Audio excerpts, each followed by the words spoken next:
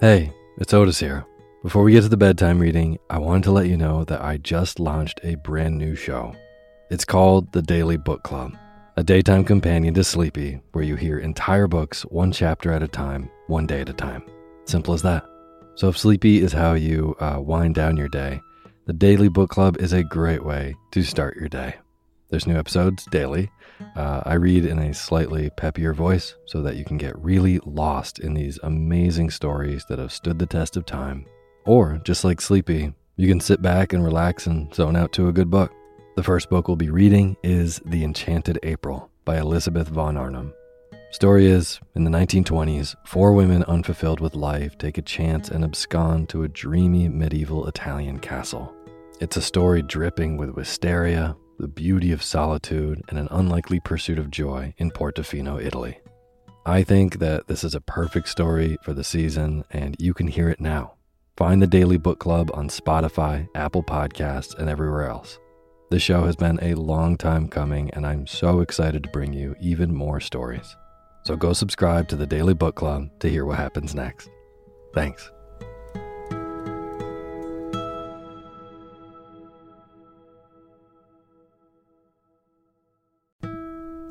This episode of Sleepy is proudly sponsored by ButcherBox.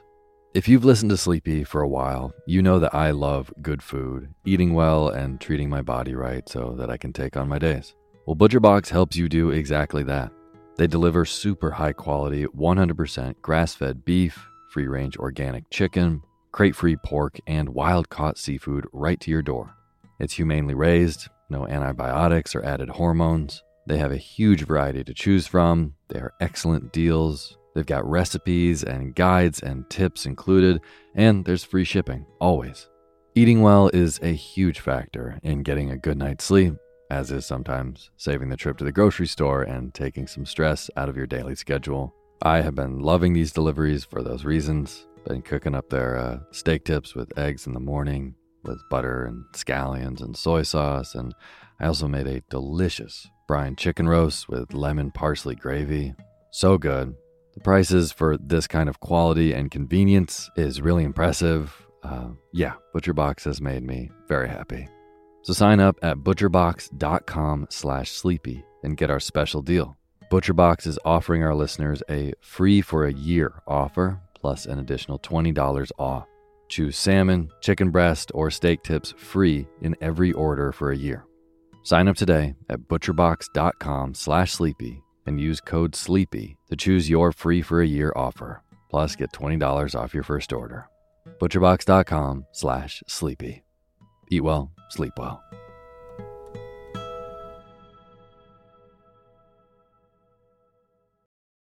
Imagine unlocking a version of yourself that's unstoppable, where mental barriers no longer hold you back. Listen to Mentally Stronger with me, Amy Morin, therapist and international best-selling author, here to guide you on a journey to reaching your greatest potential. Every Monday, I bring you into conversations with some of the most fascinating minds. Experts, authors, entrepreneurs, athletes, and musicians. They don't just share stories. They reveal the mental strategies that propelled them to the top. But here's the real magic. At the end of each episode, I break down their wisdom into practical therapist-approved advice. In my solo episodes, I dive deep into the techniques that build mental strength. It's like having your own personal therapy session as you discover how to turn these insights into steps you can take right now. This podcast isn't just for those facing mental health challenges. It's for anyone who wants to push their limits, achieve peak performance, and truly thrive. Are you ready to unlock your full potential? Then it's time to become mentally stronger. Subscribe to Mentally Stronger with therapist Amy Morin, available wherever you love to listen to podcasts. Hey, my name's Otis Gray, and you're listening to Sleepy. A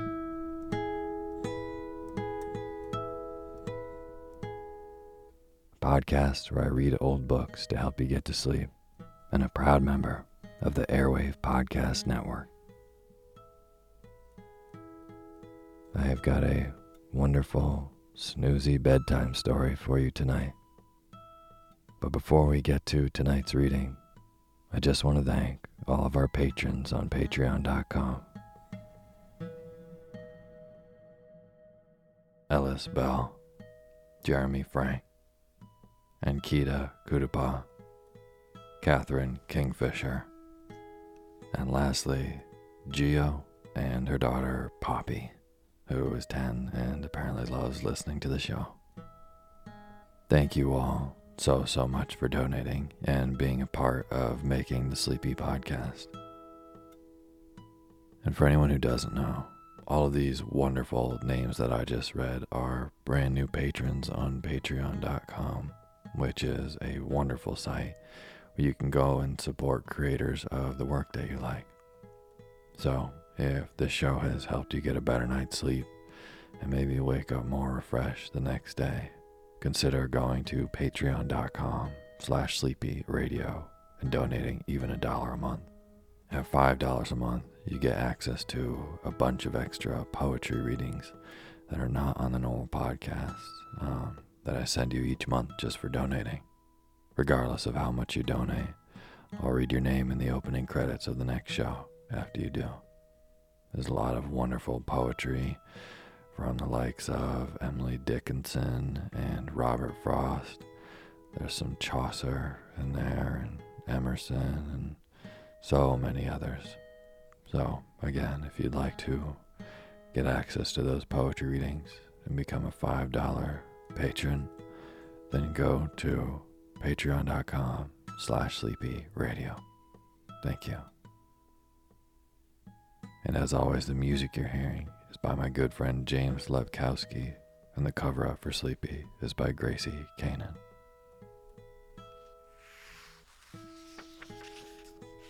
Tonight, I have a book that is, I think, very appropriate to end this month on. It's a little collection by Louisa May Alcott, who many of you probably know as the writer of Little Women. Well, this is a little collection called Flower Fables, which is really wonderful, not just because the flowers are right around the corner, it being springtime, but also because this is a collection of tales written by one awesome woman to another young, awesome woman. This compilation of stories was written by Louisa May Alcott for a young girl named Ellen Emerson, who was Ralph Waldo Emerson's daughter. I think that's such a nice little gift to give someone. Louisa May Alcott was part of a group of wonderful writers that we featured on the show. She was coming up and well known right around the time that Emerson was, that Thoreau was, and that my favorite, Nathaniel Hawthorne, was coming into his prime. So I like to picture them all sitting around in a room, hanging out, writing, coming up with ideas, talking about literature, with this young Ellen Emerson maybe running around the room, not knowing how amazing it is to be with all these incredible writers. But anyways, this is Louisa May Alcott's collection, Flower Fables, written for young Ellen Emerson. Now's the time for you to fluff up your pillow just how you like it. Feel yourself melt into your bed. Get real comfortable. Close your eyes and let me read to you.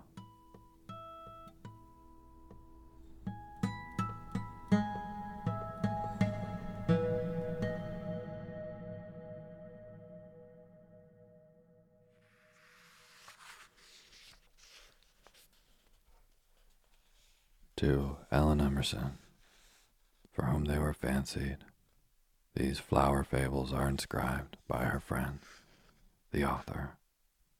Boston, December 9th, 1854.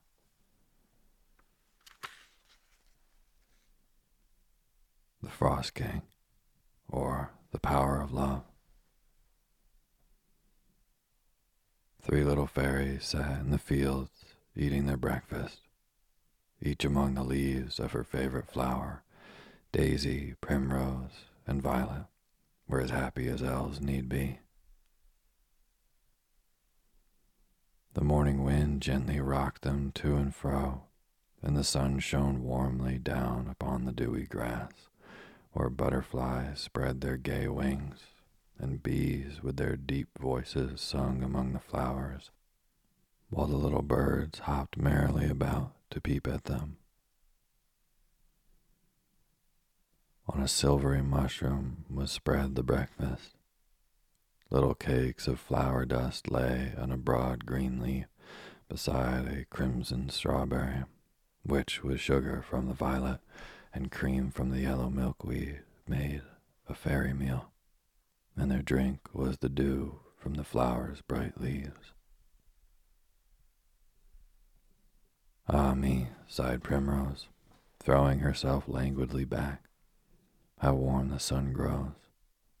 Give me another piece of strawberry, and then I must hasten away to the shadow of the ferns. But while I eat, dear Violet, why are you all so sad? I have scarce seen a happy face since my return from Roseland. Dear friend, what means it? I will tell you, replied little Violet, the tears gathering in her soft eyes. Our good queen is ever striving to keep the dear flowers from the power of the cruel Frost King. Many ways she tried, but all have failed. She has sent messengers to his court with costly gifts, but all have returned sick for want of sunlight, weary and sad. We have watched over them, heedless of sun or shower, but still his dark spirits do their work, and we are left to weep over their blighted blossoms. Thus have we striven in vain, and this night our queen holds council for the last time. Therefore we are sad, dear Primrose, for she has toiled and cared for us, and we can do nothing to help or advise her now. It is indeed a cruel thing, replied her friend, but as we cannot help it, we must suffer patiently, and not let the sorrows of others disturb our happiness. But dear sisters, see you not how high the sun is setting? I have my locks to curl, and my robe to prepare for the evening. Therefore I must be gone, or I shall be brown as a withered leaf in this warm light.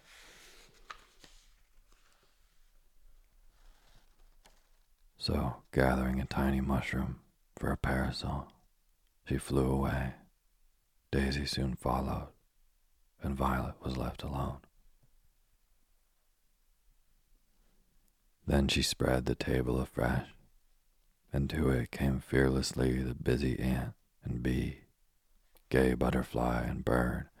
Even the poor blind mole and humble worm were not forgotten, and with gentle words she gave to all, while each learned something of their kind little teacher, and the love that made her own heart bright shone alike on all. The ant and bee learned generosity, the butterfly and bird contentment, the mole and worm confidence in the love of others, and each went to their home better for the little time that they had been with Violet. Evening came, and with it troops of elves to counsel their good queen, who, seated on her mossy throne, looked anxiously upon the throng below, whose glittering wings and rustling robes gleamed like many-colored flowers. At length she rose, and amid the deep silence spoke thus. Dear children, let us not tire of a good work.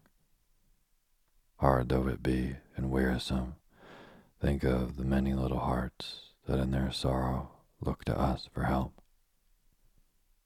What would the green earth be without its lovely flowers? and what a lonely home for us.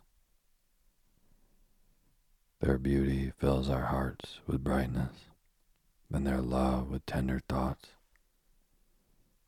Ought we then to leave them to die uncared for and alone?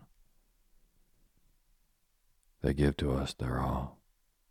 Ought we not to toil unceasingly, that they may bloom in peace within their quiet homes? We have tried to gain the love of the stern Frost King, but in vain. His heart is as hard as his own icy land. No love can melt, no kindness bring it back to sunlight and to joy. How then may we keep our frail blossoms from his cruel spirits? Who will give us counsel? Who will be our messenger for the last time? Speak, my subjects. Then a great murmuring arose, and many spoke, some for costlier gifts, some for war, and the fearful counseled patience and submission. Long and eagerly they spoke, and their soft voices rose high. Then sweet music sounded on the air, and the loud tones were hushed, as in wondering silence the fairies waited what should come. Through the crowd there came a little form. A wreath of pure white violets lay among the bright locks that fell so softly around the gentle face, where a deep blush glowed, as, kneeling at the throne, little Violet said, "Dear Queen, we have bent to the Frost King's power. We have borne gifts unto his pride. But have we gone trustingly to him and spoken fearlessly of his evil deeds? Have we shed the soft light of unwearied love around his cold heart, and with patient tenderness shown him how bright and beautiful love can make even the darkest lot? Our messengers have gone fearfully, and with cold looks and courtly words offered him rich gifts, things he cared not for, and with equal pride as he sent them back. Then let me, the weakest of your band, go to him, trusting in the love I know lies hidden in the coldest heart. I will bear only a garland of our fairest flowers. These will I wind about him, and their bright faces, looking lovingly in his, will bring sweet thoughts to his dark mind, and their soft breath steal in like gentle words. Then, when he sees them fading on his breast, will he not sigh that there is no warmth there to keep them fresh and lovely?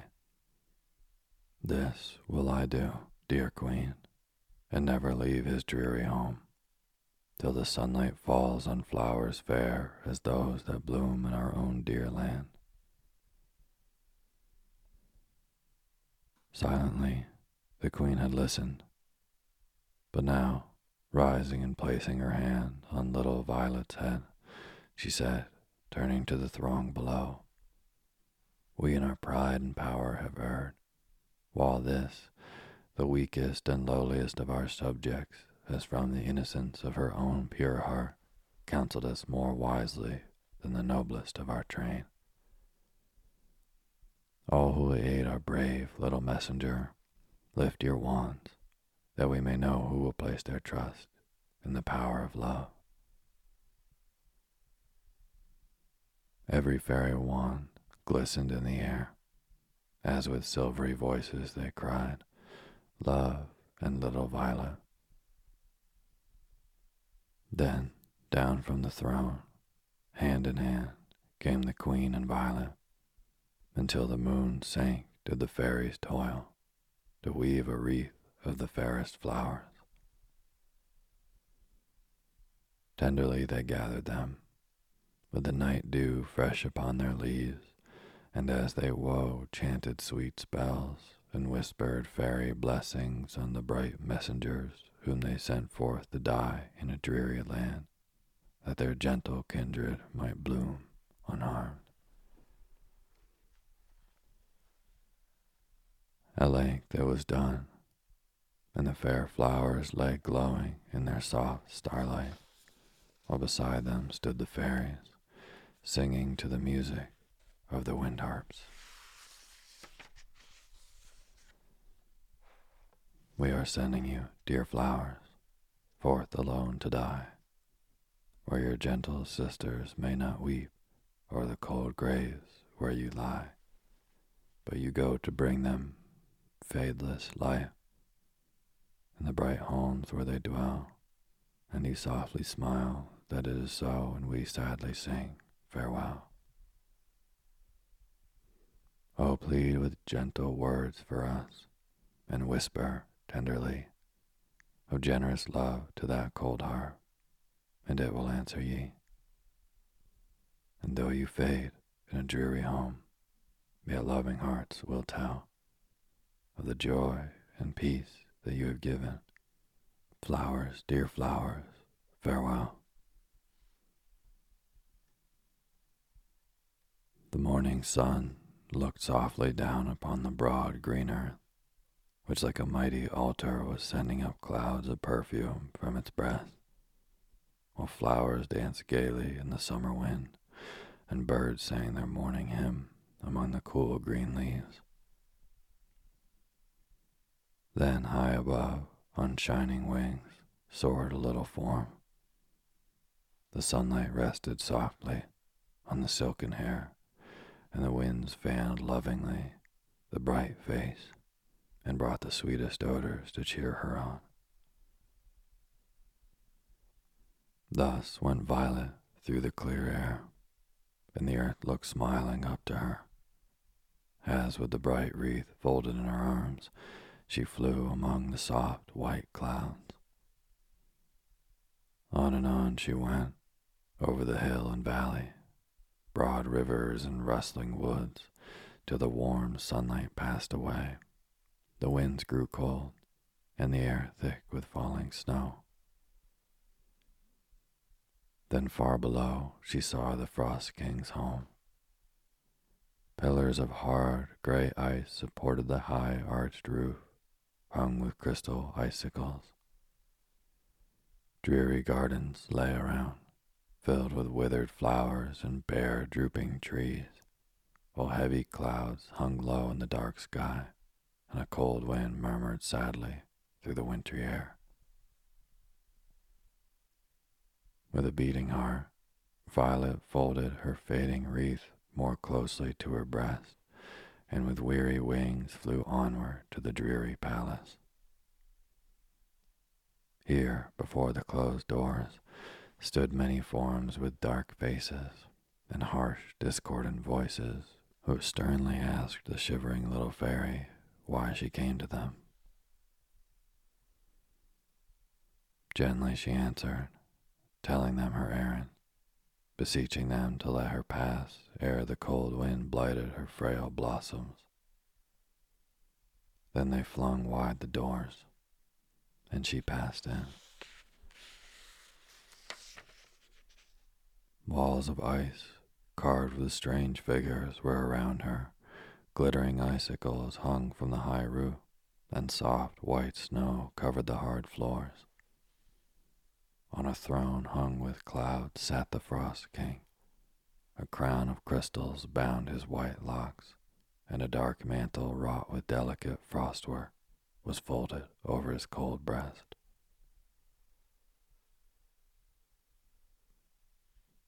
His stern face could not stay little Violet, and on through the long hall she went, heedless of the snow that gathered on her feet and the bleak wind that blew around her, while the king with wondering eyes looked on the golden light that played upon the dark walls as she passed. The flowers, as if they knew their part, unfolded their bright leaves and poured forth their sweetest perfume, as, kneeling at the throne, the brave little fairy said, "O king, of blight and sorrow. Send me not away till I have brought back the light and joy that will make your dark home bright and beautiful again. Let me call back to the desolate gardens the fair forms that are gone, and their soft voices, blessing you, will bring to your breast a never-failing joy. Cast by your own icy crown and scepter, and let the sunlight of love fall softly on your heart. Then will the earth bloom again in all its beauty, and your dim eyes will rest only on fair forms, while music shall sound through these dreary halls, and the love of grateful hearts be yours. Have pity on the gentle flower spirits, and do not doom them to an early death, when they might bloom in fadeless beauty, making us wiser by their gentle teachings, and the earth brighter by their lovely forms. These fair flowers, with the prayers of all fairyland, I lay before you. Oh, send me not away till they are answered. And with tears falling thick and fast upon their tender leaves, Violet laid the wreath at his feet, with the golden light grew ever brighter as it fell upon the little form so humbly kneeling there. The king's stern face grew milder as he gazed upon the gentle fairy, and the flowers seemed to look beseechingly upon him, while their fragrant voices sounded softly in his ear, telling of their dying sisters and of the joy it gives to bring happiness to the weak and sorrowing. But he drew the dark mantle closer over his breast and answered coldly, I cannot grant your prayer, little fairy. It is my will the flowers should die. Go back to your queen and tell her that I cannot yield my power to please these foolish flowers.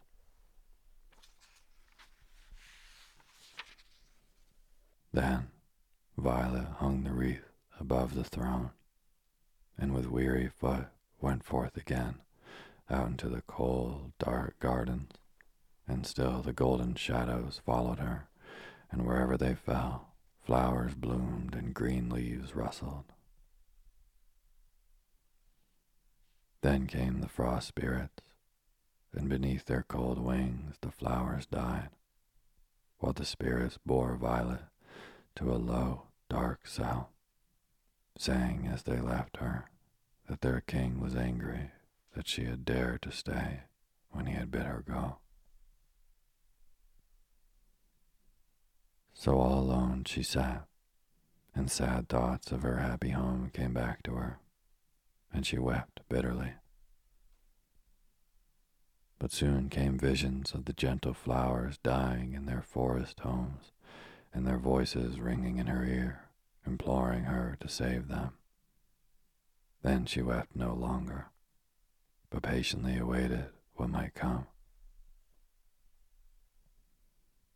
Soon the golden light gleamed faintly through the cell, and she heard little voices calling for help, and high up among the heavy cobwebs hung poor little flies struggling to free themselves, while their cruel enemies sat in their nets, watching their pain.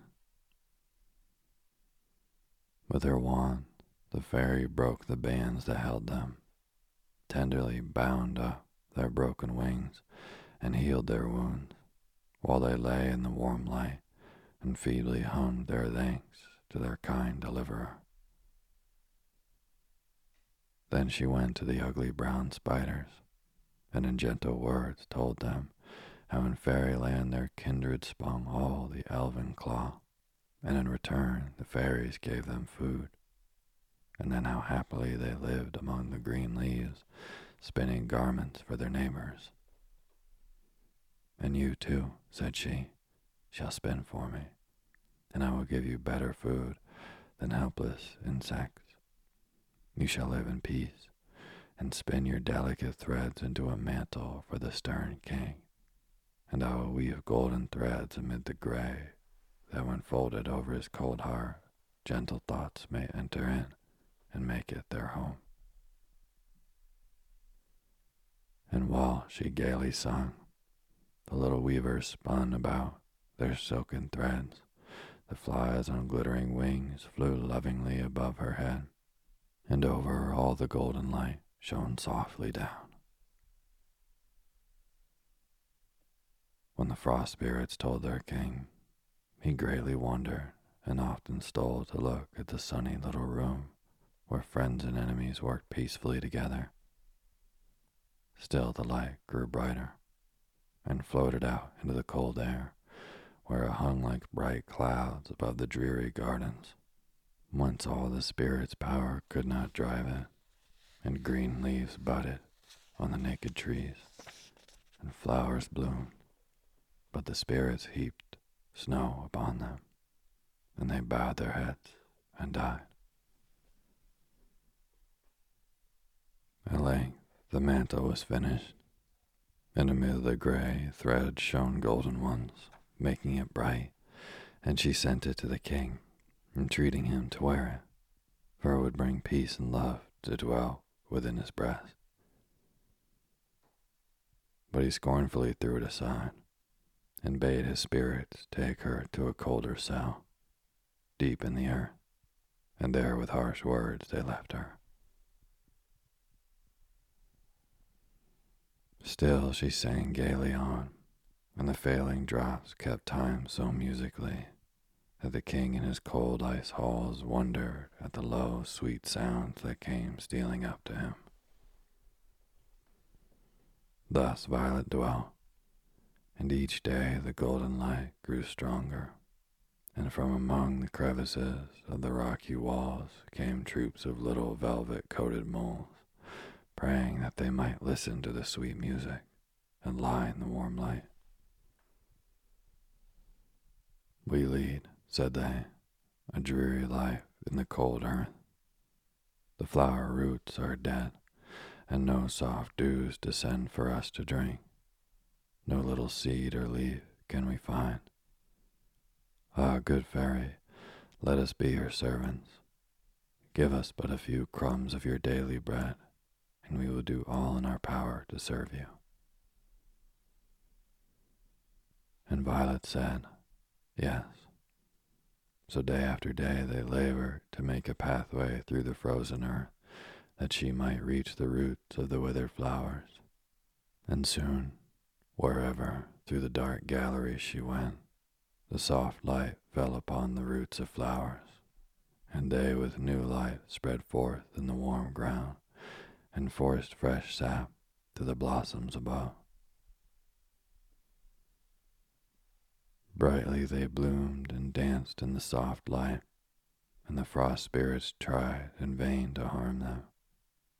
For when they came beneath the bright clouds, their power to do evil left them. From his dark castle, the king looked out on the happy flowers, who nodded gaily to him, and in sweet colors strove to tell him of the good little spirit who toiled so faithfully below that they might live. And when he turned from the brightness without to his stately palace, it seemed so cold and dreary that he folded Violet's mantle around him and sat beneath the faded wreath upon his ice-carved throne, wondering at the strange warmth that came from it, till at length he bade his spirits bring the little fairy from her dismal prison. Soon they came hastening back, and prayed him to come and see how lovely the dark cell had grown. The rough floor was spread with deep green moss, and over the wall and roof grew flowery vines, filling the air with their sweet breath, while above played the clear, soft light, casting rosy shadows on the glittering drops that lay among the fragrant leaves.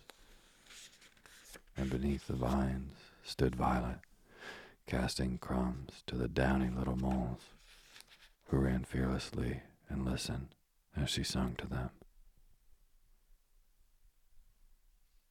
When the old king saw how much fairer she had made the dreary cell than his palace rooms, gentle thoughts within whispered him to grant her prayer, and let the little fairy go back to her friends and home.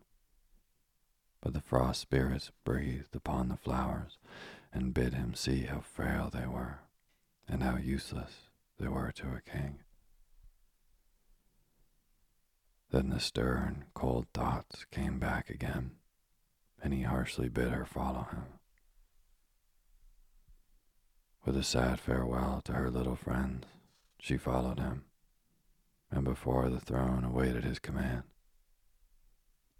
When the king saw how pale and sad the gentle face had grown, how thin her robe and weak her wings, and yet how lovingly the golden shadows fell around her and brightened as they lay upon the wand, which, guided by patient love, had made his once desolate home so bright, he could not be so cruel to the one who had done so much for him.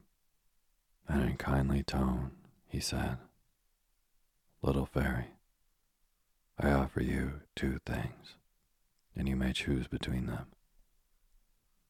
If I will vow never more to harm the flowers you may love, will you go back to your own people and leave me and my spirits to work our will on the other flowers that bloom? The earth is broad, and we can find them in any land. Then why should you care what happens to their kindred if your own are safe?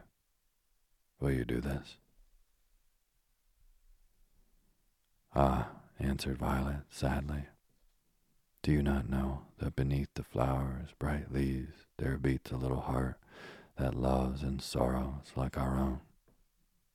And can I, heedless of their beauty, doom them to pain and grief, that I might save my own dear blossoms from the cruel foes to which I leave them? Ah, no.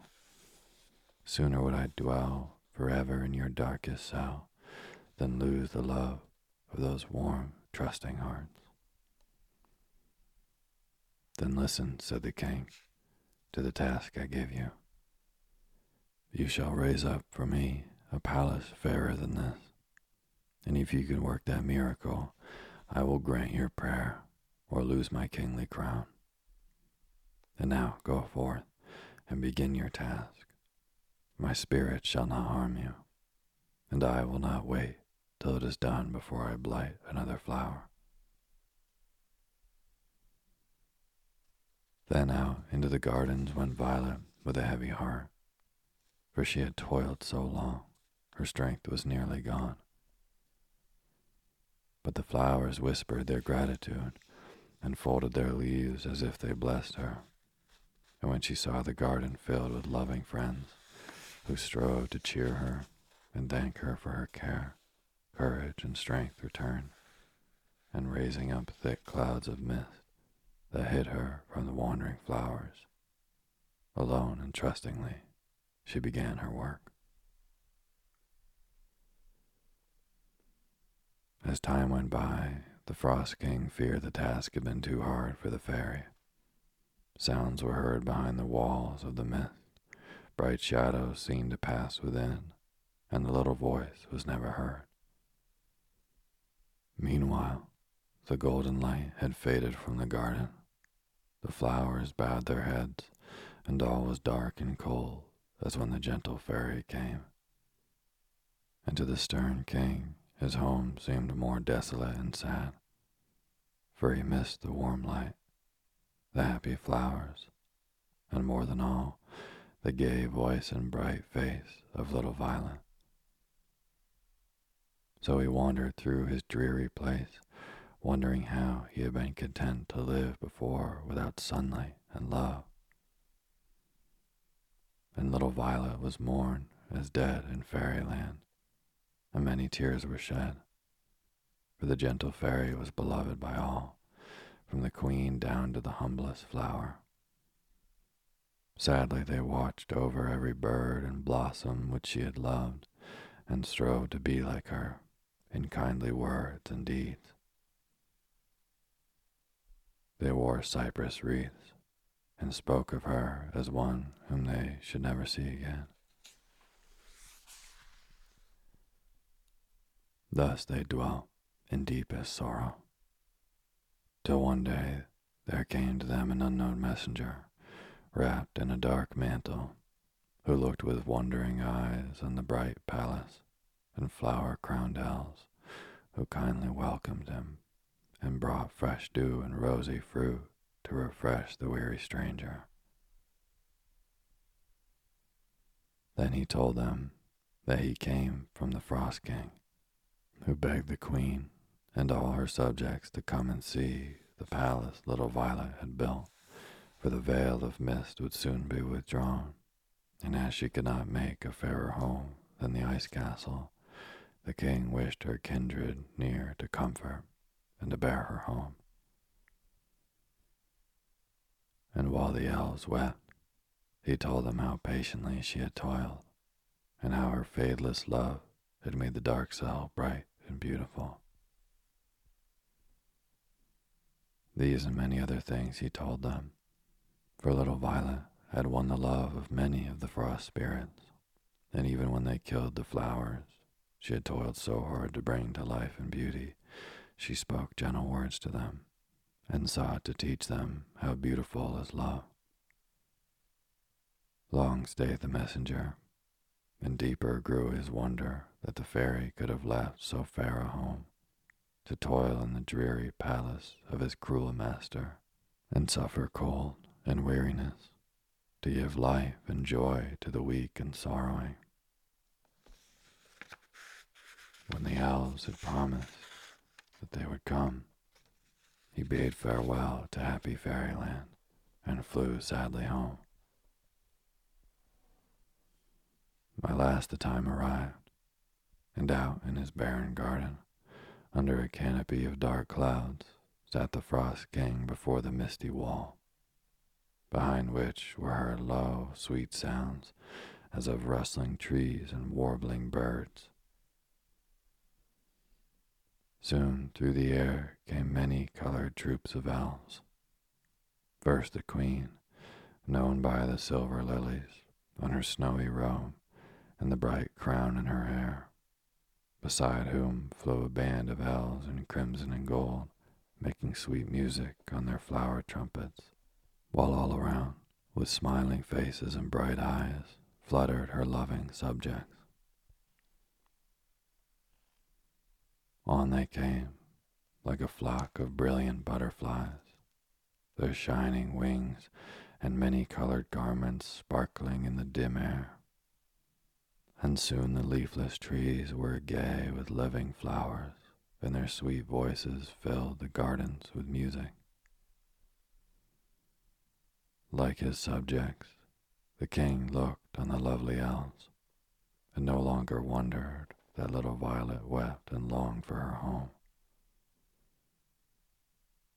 Darker and more desolate seemed his stately home, and when the fairies asked for flowers, he felt ashamed that he had none to give them. At length, a warm wind swept through the gardens, and the mist clouds passed away, while in silent wonder looked the Frost King and the elves upon the scene before them. Far as eye could reach were tall green trees whose drooping boughs made graceful arches, through which the golden light shone softly, making bright shadows on the deep green moss below, where the fairest flowers waved in the cool wind and sang in their low, sweet voices, "How beautiful is love." Flowering vines folded their soft leaves around the trees, making green pillars of their rough trunks. Fountains threw their bright waters to the root, and flocks of silver-winged birds flew singing among the flowers, or brooded lovingly above their nests. Doves with gentle eyes cooed among the green leaves. Snow-white clouds floated in the sunny sky, and the golden light, brighter than before, shone softly down. Soon through the long aisles came Violet, flowers and green leaves rustling as she passed. On she went to the Frost King's throne, bearing 2 crowns, one of sparkling icicles, the other of pure white lilies, and kneeling before him said, "My task is done, and thanks to the spirits of earth and air, I have made as fair a home as elfin hands can form. You must now decide. Will you be king of Flowerland and own my gentle kindred for your loving friends? Will you possess unfading peace and joy and the grateful love of all the green earth's fragrant children? Then take this crown of flowers. But if you can find no pleasure here, go back to your own cold home and dwell in solitude and darkness where no ray of sunlight or of joy can enter. Send forth your spirits to carry sorrow and desolation over the happy earth, and win for yourself the fear and hatred of those who would so gladly love and revere you. Then take this glittering crown, hard and cold as your own heart will be, if you will shut out all that is bright and beautiful. Both are before you. Choose."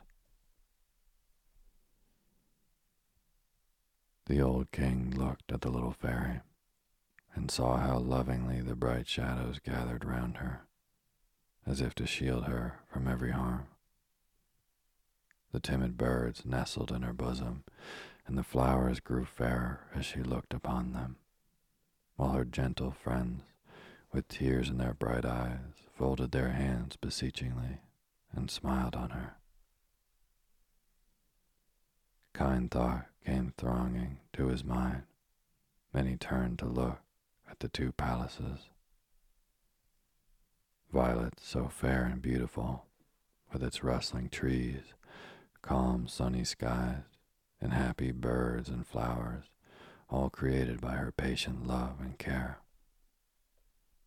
And his own, so cold and dark and dreary, his empty gardens where no flowers could bloom, no green trees dwell, or gay birds sing, all desolate and dim. And while he gazed, his own spirits, casting off their dark mantles, knelt before him and besought him not to send them forth to blight the things the gentle fairies loved so much. "We have served you long and faithfully," said they. "Give us now our freedom, that we may learn to be beloved by the sweet flowers we have harmed so long. Grant the little fairy's prayer, and let her go back to her own dear home. She has taught us that love is mightier than fear. Choose the flower crown, and we will be the truest subjects you ever had." Then, amid a burst of wild, sweet music, the Frost King placed the flower crown on his head and knelt to little Violet, while far and near, over the broad green earth, sounded the voices of flowers, singing their thanks to the gentle fairy, and the summer wind was laden with perfumes, which they sent as tokens of their gratitude. And wherever she went, old trees bent down to fold their slender branches round her. Flowers laid their soft faces against her own and whispered blessings. Even the humble moss bent over the little feet and kissed them as they passed. The old king, surrounded by the happy fairies,